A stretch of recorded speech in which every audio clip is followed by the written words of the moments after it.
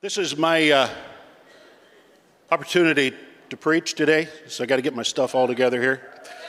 Yeah, so you get me. If it's not one Jeff, it's another. So, yeah, I gotta have real stuff here. So, hey, one of the things that we want to mention today as we're getting started is, of course, this is Memorial Day weekend. And so we want to give honor to those who have sacrificed their lives. Memorial Day is about those who have paid with the ultimate cost, their life. I was reading an article that said there was over 200,000 soldiers that have died in the war since the First World War. 200,000. And of those, 76,000 bodies have never been found. Prisoners of war, those who died at sea, places where they were never recovered. So even though you go to the memorial centers, there's 76,000 stones that are not there.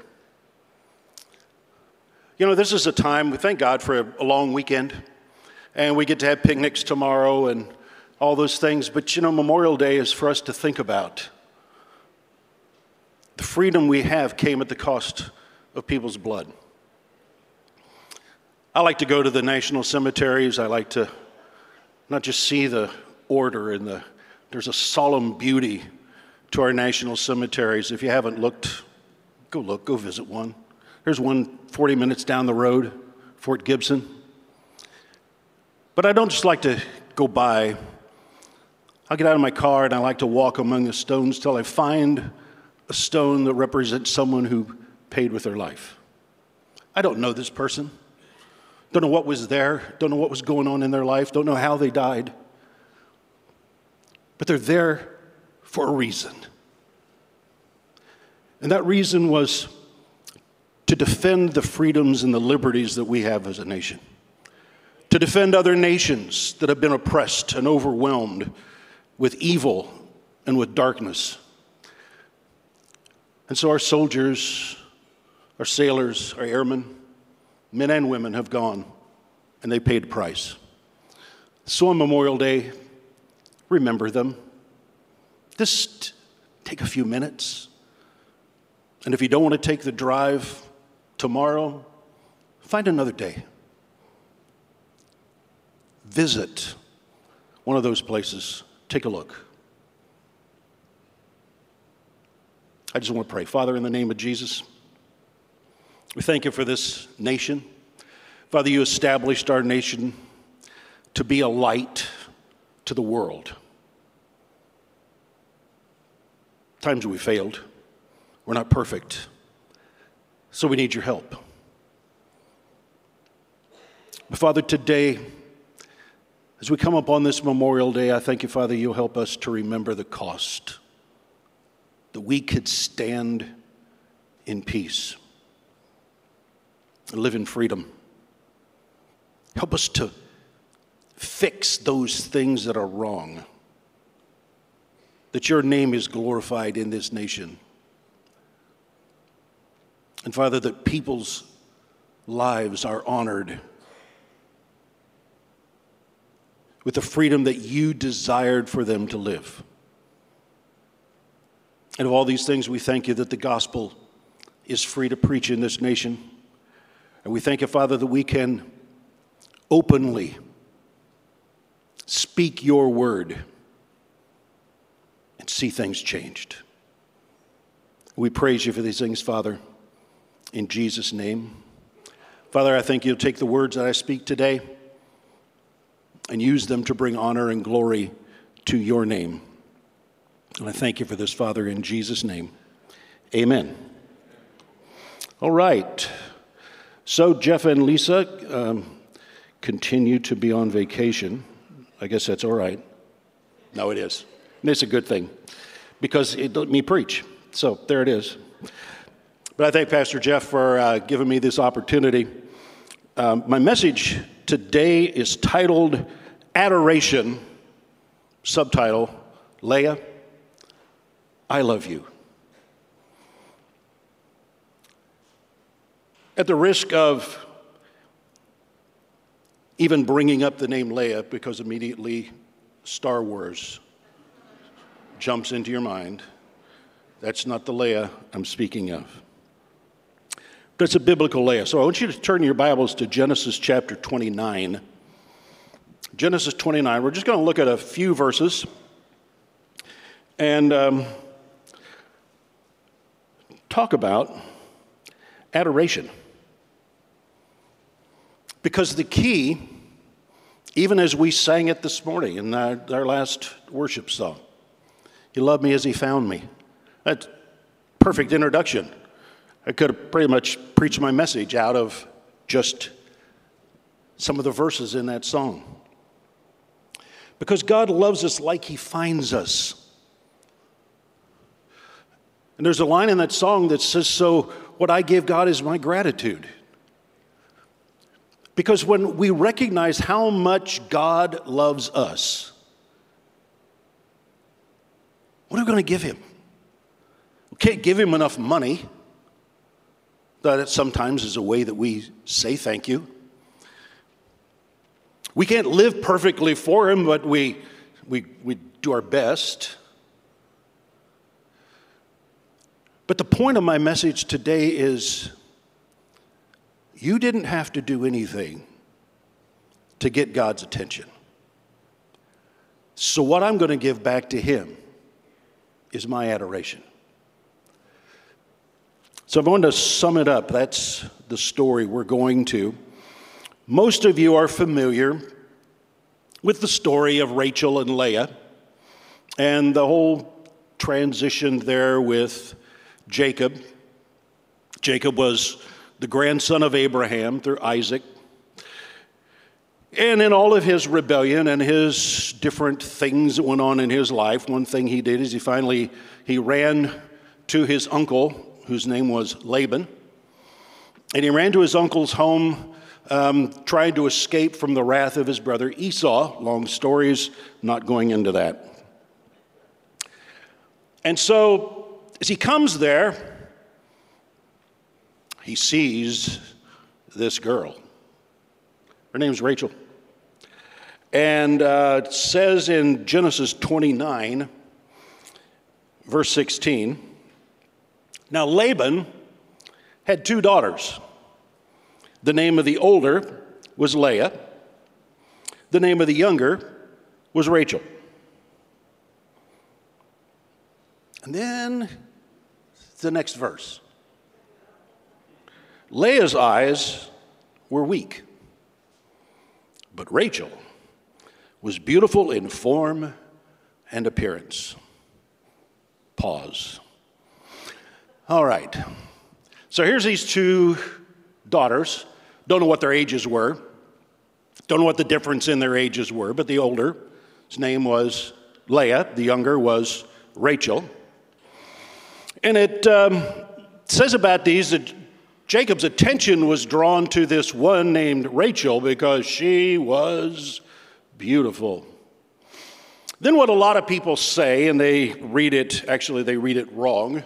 They say Rachel was beautiful, but Leah was not. Doesn't say that. It really doesn't say that at all. There was something about Leah that said, she had an imperfection. She wasn't standardized. She wasn't what everybody expected. She was different. It simply says, and this is really the best translation, her eyes were weak, or they were tender. This word is used most places where this word is used in the Old Testament. It's a good word. It's a word for children that are tender, or it's a word for a love that is tender. So most of the time it's a good thing. But how many of you know that anything, sometimes a good thing, can be turned to a bad thing? And somehow this got twisted into the fact that her eyes were tender or weak. Now, a number of years ago, There was a picture that appeared on the cover of National Geographic. It was in the 1980s. And a photographer in Afghanistan at the time, under the time when the Soviet Union was trying to conquer Afghanistan, and there was lots of oppression and lots of war, he saw this young girl, and he took a picture. Can you put the picture up for me? And this is the girl.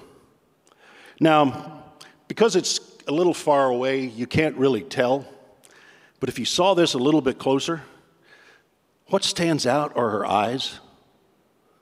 Can you see that enough?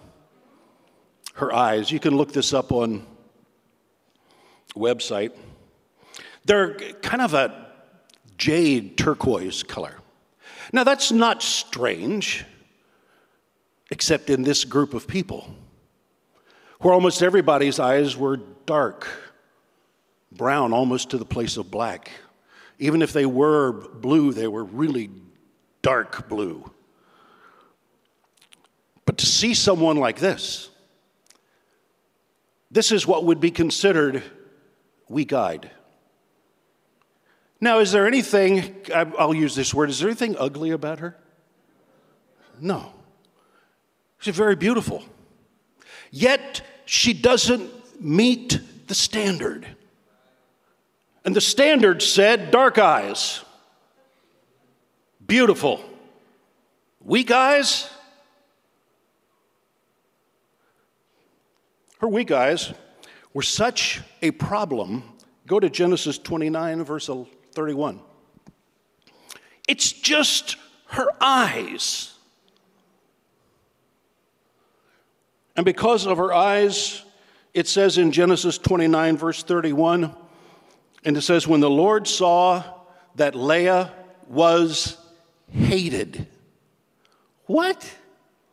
Hated. She's just got green eyes. She didn't fit the standard. Does that mean she should be hated? Now, don't get me wrong, there's nothing wrong with rewarding things. Beauty can be rewarded. Achievement can be rewarded. Acceptance in different situations can be rewarded. There's nothing wrong with reward, but when it becomes value, when it becomes identity, when it becomes the worth, there's something wrong there. And what's a little sad is that doesn't change no matter how old we get. We still sometimes evaluate things so superficially that they're hated. Mary, I thank you for the honesty of your testimony today. Mary was somewhere. There she is. Just because a divorce, you're not welcome in church. Now, most of us didn't grow up in churches that were like that. But you could go back into history and see that's really true. And because of experiences that happened, not necessarily all our fault, sometimes they were impressed upon us. And even if it was our fault, hey, everybody makes a failure. But some are picked out to say, this can never be accepted. And for some reason, in Leah's culture, that's not accepted. Now, I'm going to condense a lot of story here in just a few minutes. Because Jacob wanted to marry Rachel. She was beautiful. That's it. That's the one I want. And so it was all based on an outward appearance. Careful when you say amen. It was all based on an outward appearance. So, here's what her father did. Jacob came and said, can I marry your daughter Rachel? And Laban responds, yes, you can marry my daughter Rachel. What? Nothing, doesn't matter. You said something. No, it doesn't matter. Just, yeah, you can marry Rachel. But where's she got? Okay, good. Let's set the wedding. So they set the wedding. Then they have the celebration. And then Jacob and Rachel go into the tent for the night. And in the morning, it's not Rachel. It's Leah. I'm not going to explain any of that to anyone. I have no idea what took place there. But anyway, it's Leah. And Jacob goes running to Laban, and Laban says, well, I said, yes, you can marry Rachel, but you got to marry Leah first. Didn't you hear me? I said it. It was in the ultra fine print. Did you ever try to listen at the end of some commercials where the guy's speaking so fast? Faster than sometimes the people that wait on you at a fast food restaurant. Anyway, and speaking so fast, Solo didn't get it, but he agreed to it. There you are. Sorry. Now let me ask you. Suppose first of all that you were Rachel. How would that go with you? Where's the disrespect there? I'm sorry. Yeah, you're beauty. You should get married, but your sister Leah's got to get married first. I'll trick somebody into marrying her, and then you can find someone else. He had no idea that it was going to be the same one. And that's a story. I'm not going to deal with that either. So then suppose you are Leah, of course. That you the only way you could get married is because somebody manipulated things and played tricks. Where do you think their worth, their value was? So superficial, so empty. What kind of father is this? That you would do this to your daughters. And then you got a mother who allowed it. I mean, there's brokenness all over the place here. And if you look up dysfunctional family in the dictionary, this picture is there. This whole family situation. This is the ultimate dysfunctional family. So, something's going on. So what's Leah to do? She's been married. So then Jacob says, you know what? That's not what I wanted. So what do I have to do to marry Rachel? Well, you got to work for me 7 more years. All right, I'll do it. Now, it seems indicated that he didn't work the 7 years and then got her. He agreed to work 7 years, and then he was allowed to marry Rachel. Because the next thing we find is he's trying to produce children through both wives. Again, stories that I'm not going to explain. Okay. So the next thing we find, verse 31, we just read, when the Lord saw, say the Lord saw. The Lord saw. See, you love me? What did the song say? You love me what? As you found me. When the Lord saw, Leah was hated. He opened her womb. Rachel was barren. At verse 32.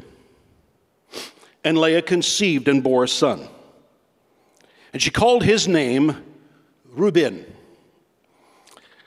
For she said, because the Lord has looked upon my affliction, for now my husband will love me. The name Reuben, by the way, is a Hebrew word which simply means he heard. Or I'm sorry, a son. Back that up.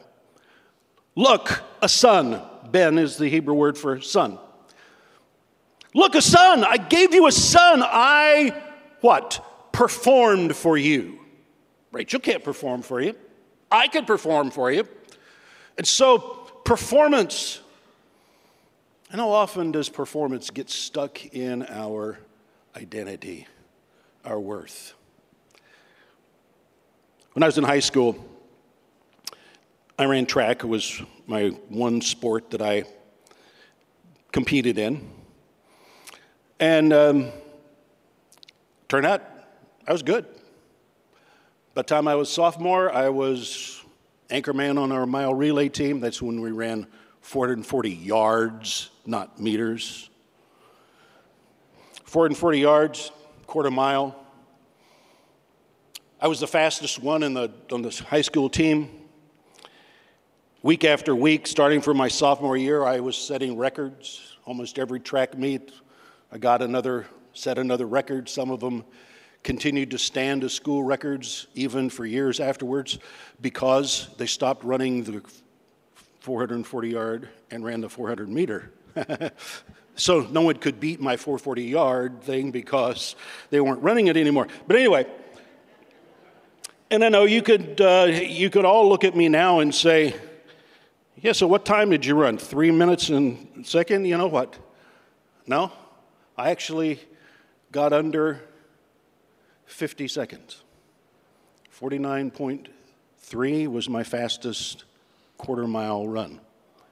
Now that's a very good rate. You could check that out. And yeah, and what I liked every week was after the track meet, there would be an announcement on the public system, because we had a small school, and they would announce the winners. And every week, Jeff Jackson set a new school record. And I lived for hearing that. Now, not a whole lot of people paid attention to the track team. I don't remember one track meet that my parents ever came to. Nobody really paid attention, but I heard it. And I heard Jeff Jackson, new record. It's not a world record, but it was a record for me. And there was an amount of identity that I connected with that. Almost nobody cared about it. Nobody in the school ever really said anything to me about it, but to me, it was a value. Just because I could run a quarter mile in less than 50 seconds, that's my value. How quickly did that go away? All right. I performed. And what does she say at the end of that verse? What does she say? Now my husband will love me. Really?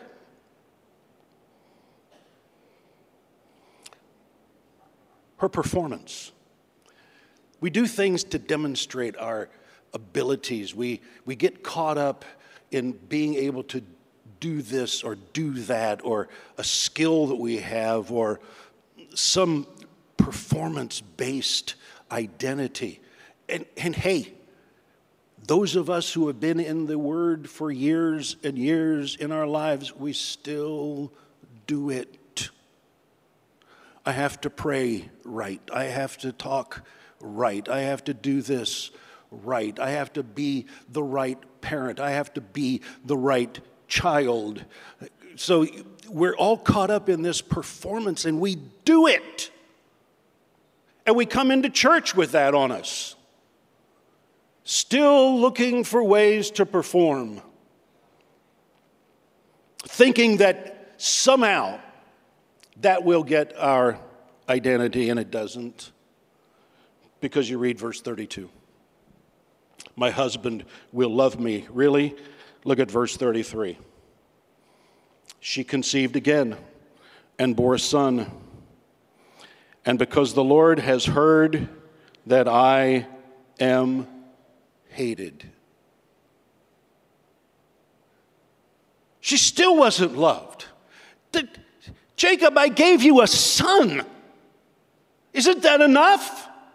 No. I love Rachel, and I hate you. Is there anything between love and hate? Is it just one of those two options?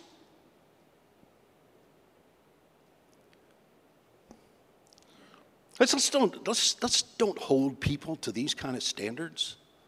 Let's don't look at people and say, you've got to perform. Because no matter what their performance, it's not going to be enough.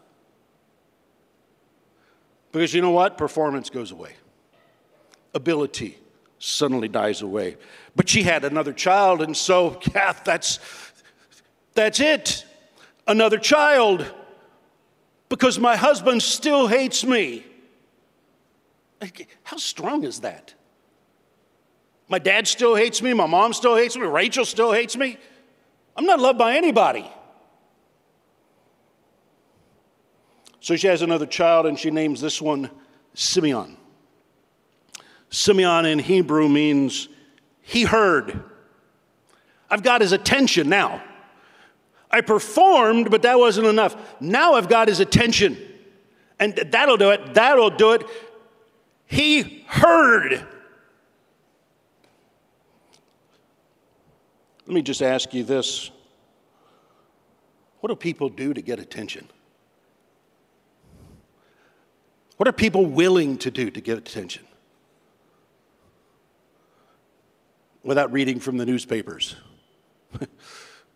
Headlines. What do people do to get attention?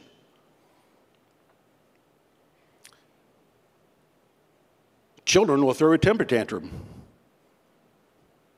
Adults will throw a temper tantrum. I actually said that. People will do all kinds of things to get attention. We'll do crazy things. We'll do great things that we think will somehow get everybody's attention, but pretty soon it's forgotten. Our performance and somehow doing what we can to gain attention cannot be our identity. There's got to be something else. Because her husband still didn't love her.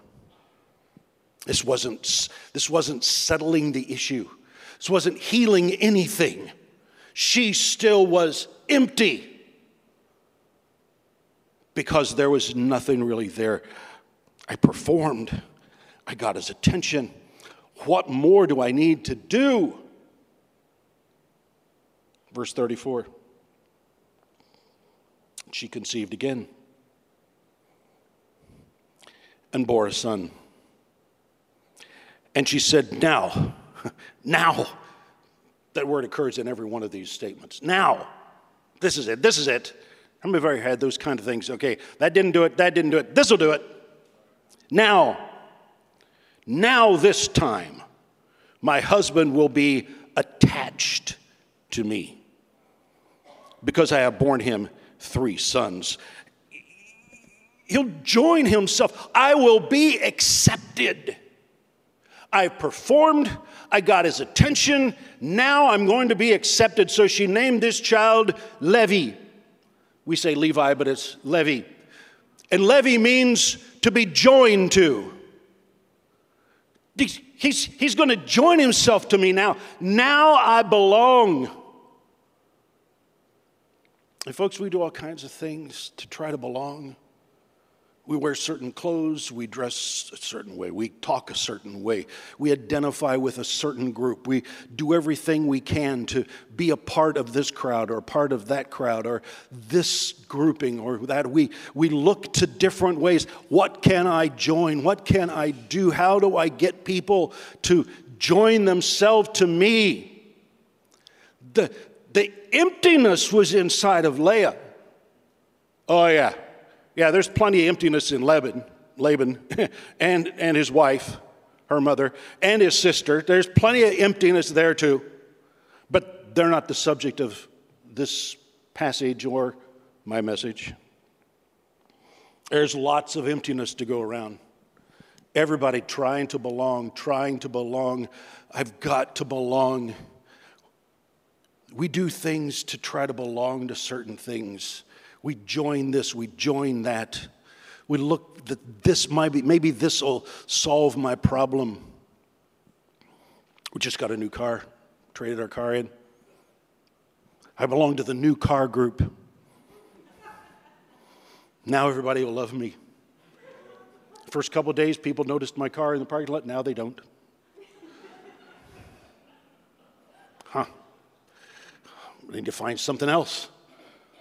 Tim, I appreciate the sale and everything you did for me, but it didn't last. People, we do things, we look for what I can do, this group or that group. We see other people belong to a certain thing. I think if I could belong to that, but it doesn't work because that emptiness is still in here. She's got all of these things going on in her life, and she can't find acceptance. She can't find belonging. She doesn't have anybody's attention. She can't perform enough to please anyone. Her sister's barren. She's had 3 children. You'd think this would do it, but it's not enough. Not enough.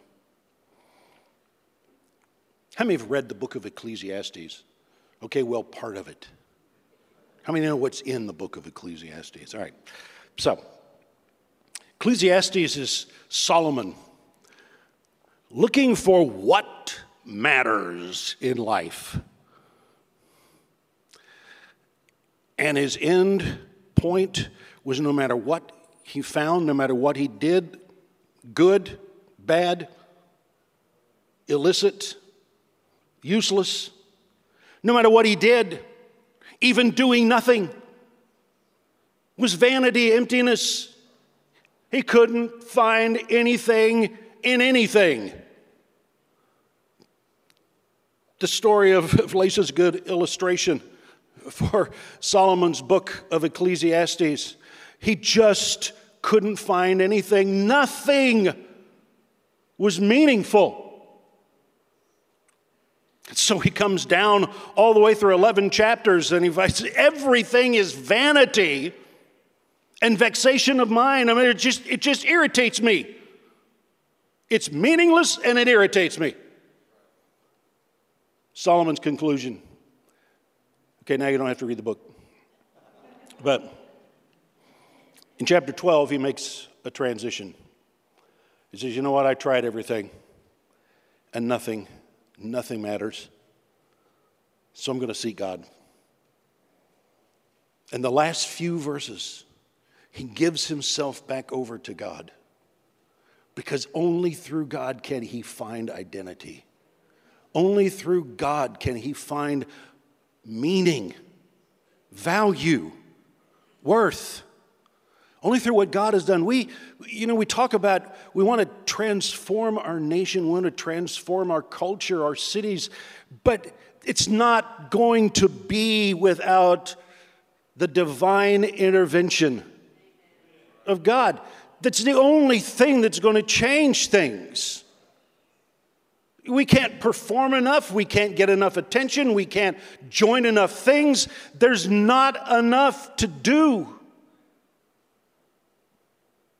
We got to find some value somewhere in something other than us trying to perform or trying to get attention or find acceptance. So she conceives again. Look at verse 35.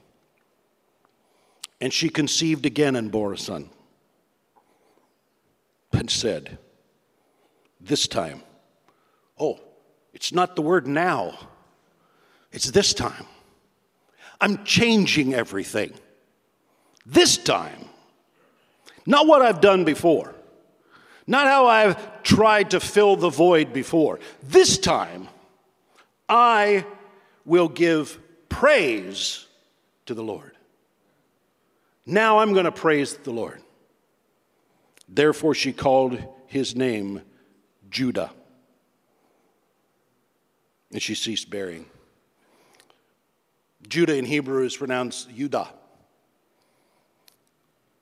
But the word praise is the word Yada, Y-A-D-A-H. It's just one letter different. Yada, now I will praise the Lord. And the word yadah in Hebrew is a word for giving thanks for something that someone has given to you. Someone gives you something and you say, thank you.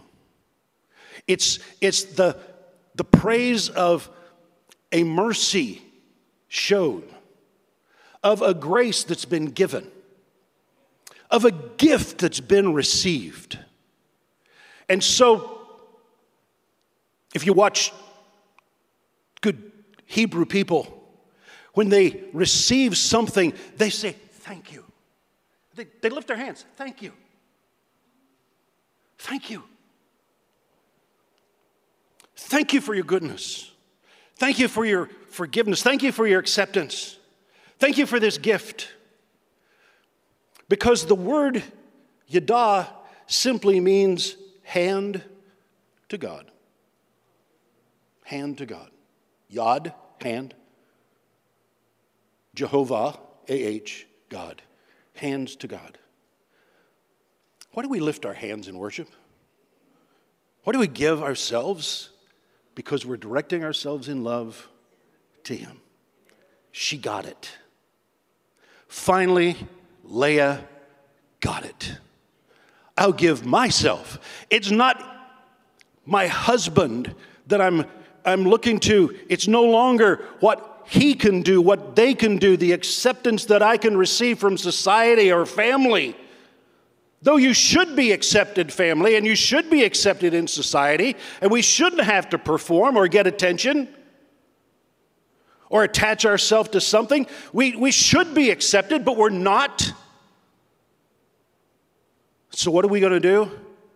Give ourselves in praise to Him. Thank you. Gratitude. To give myself to the one, listen, the one who's been saying, Leah, I love you. She had a child. God said, Leah, I love you.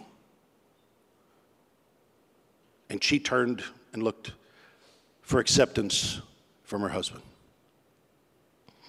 She had a second child, and the Lord said, Leah, I love you. And she turned to her husband again, knowing that she'd been hated. Said, maybe he'll join himself to me now.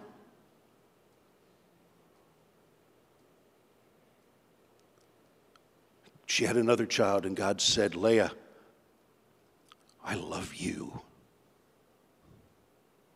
She had everything that she needed coming from God. Maybe society will never see it. Maybe the culture, maybe your family will never see it. There's an interesting verse. I think you've got it there in your thing, in 49, sorry. Genesis 49. And you have to turn a few passages over. Genesis 49, look at verse 31. Maybe Leah never knew. Maybe her husband never said, you know what, Leah, I do love you. Maybe her daddy never went to her and said, you know, daughter, I love you. Or a mom or sister. Maybe all those people that hated her because she didn't look right.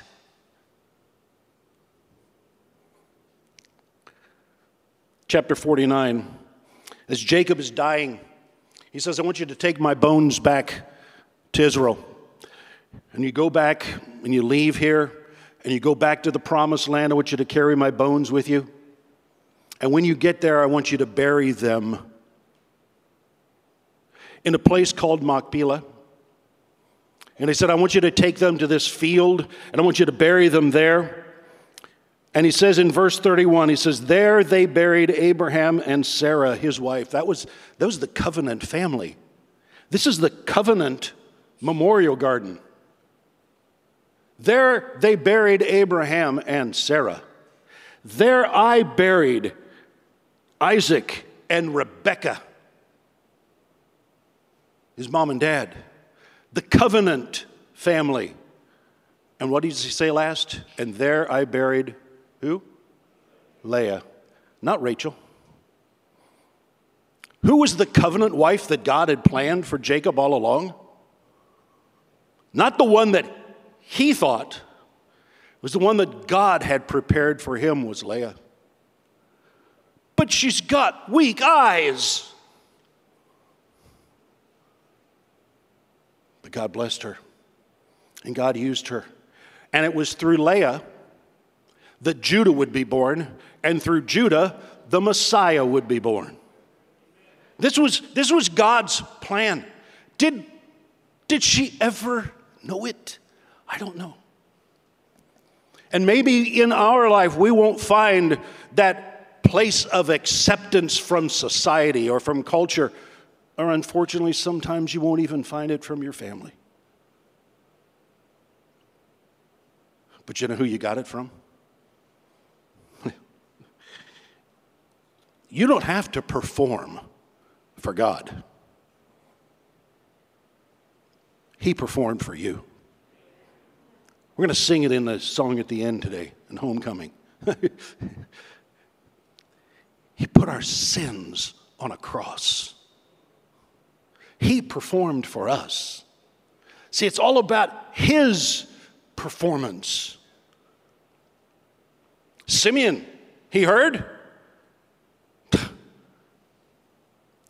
You don't have to wait for God to hear.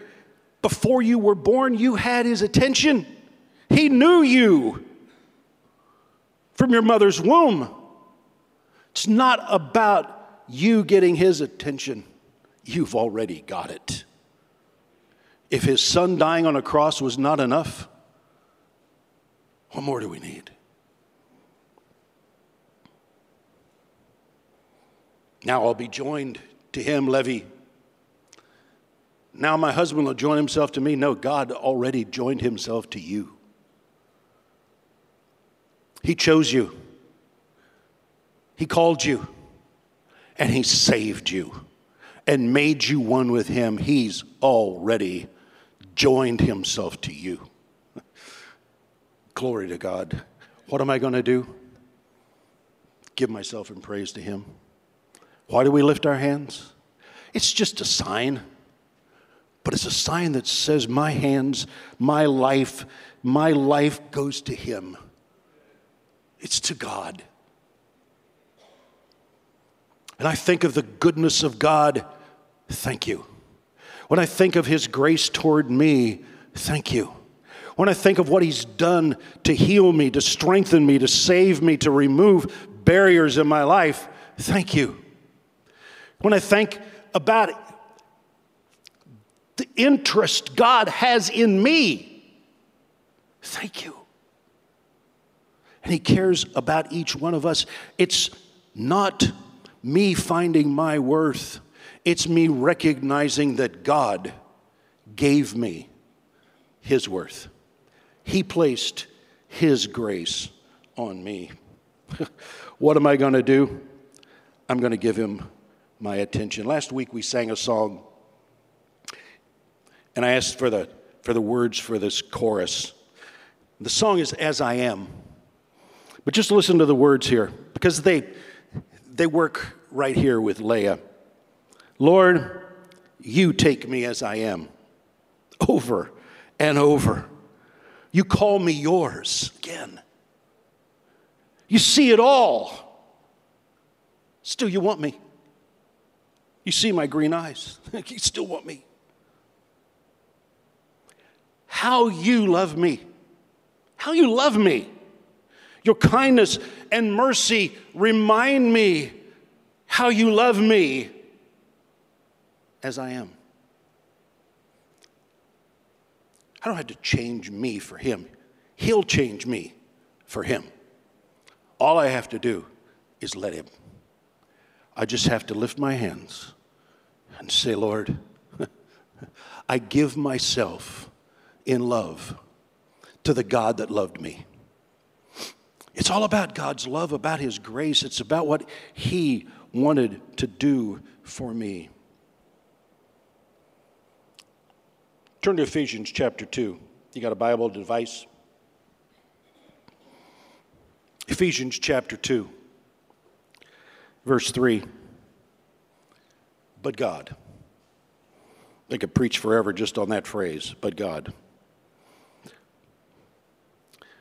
Ephesians 2, verse 3. But God, being rich in mercy, listen to this phrase, because of the great love with which he loved us, even when we were dead in our trespasses.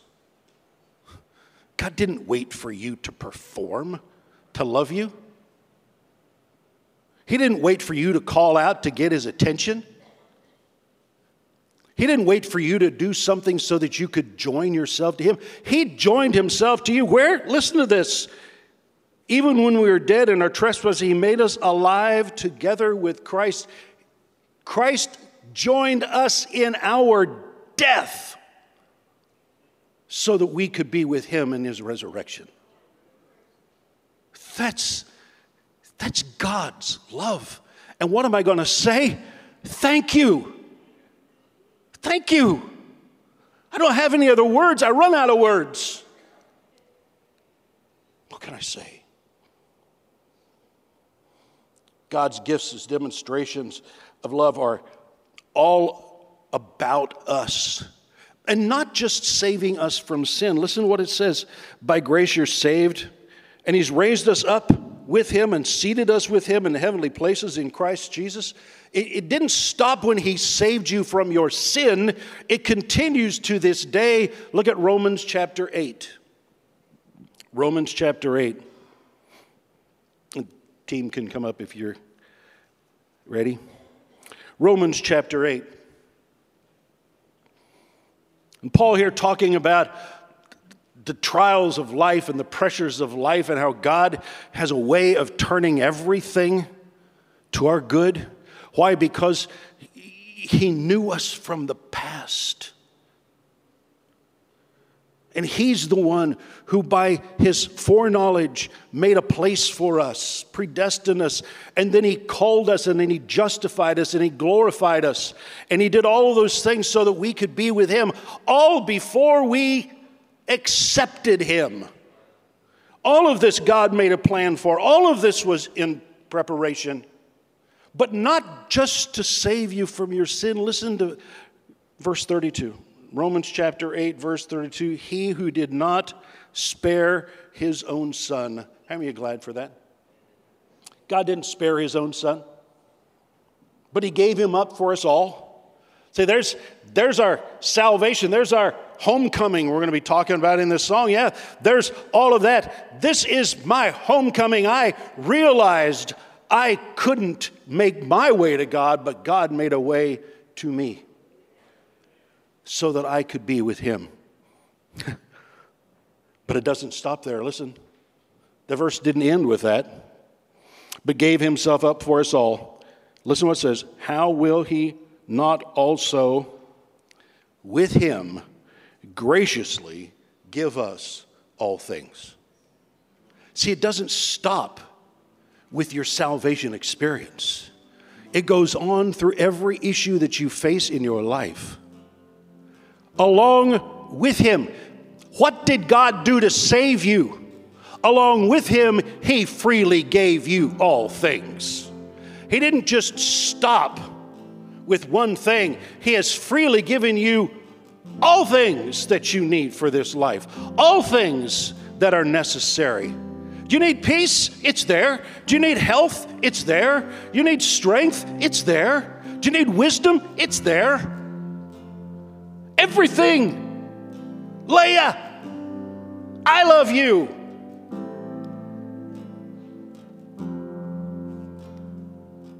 What do we say? Thank you. Thank you.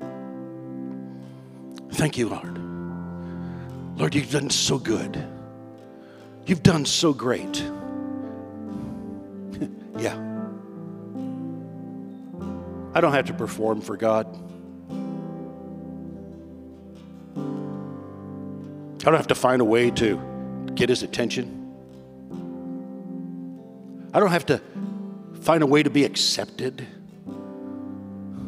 all I have to do is give him my adoration. Lord, I love you. I love you. I love you. You know, there's a little bit of a plug here, but in July we're having a kids camp.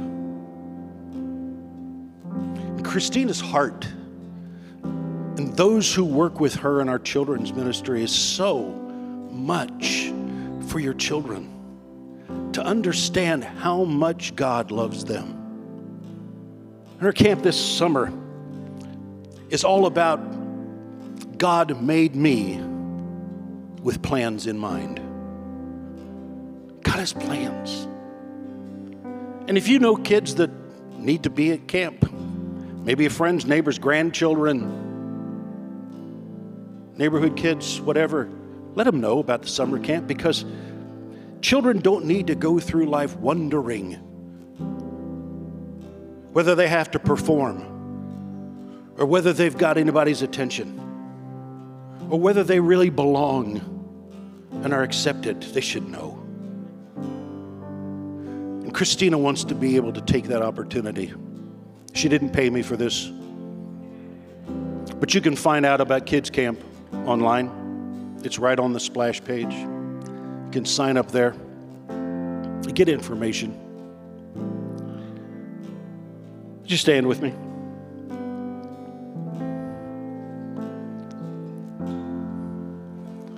God really cares. He really cares. I can't say it enough. But whether you're here in the auditorium, whether you're watching online, maybe listening to this at a later date, I want you to know God loves you.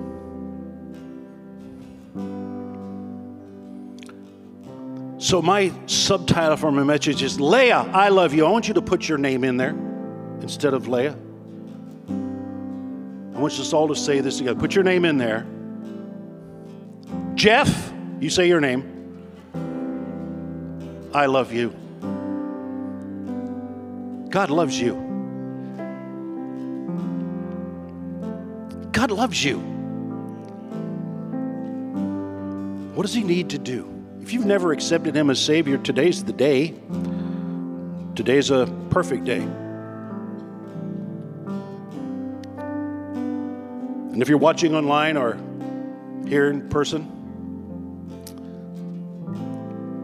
God wants you to be a part of his family. If you haven't joined God's family, he's reaching out to you.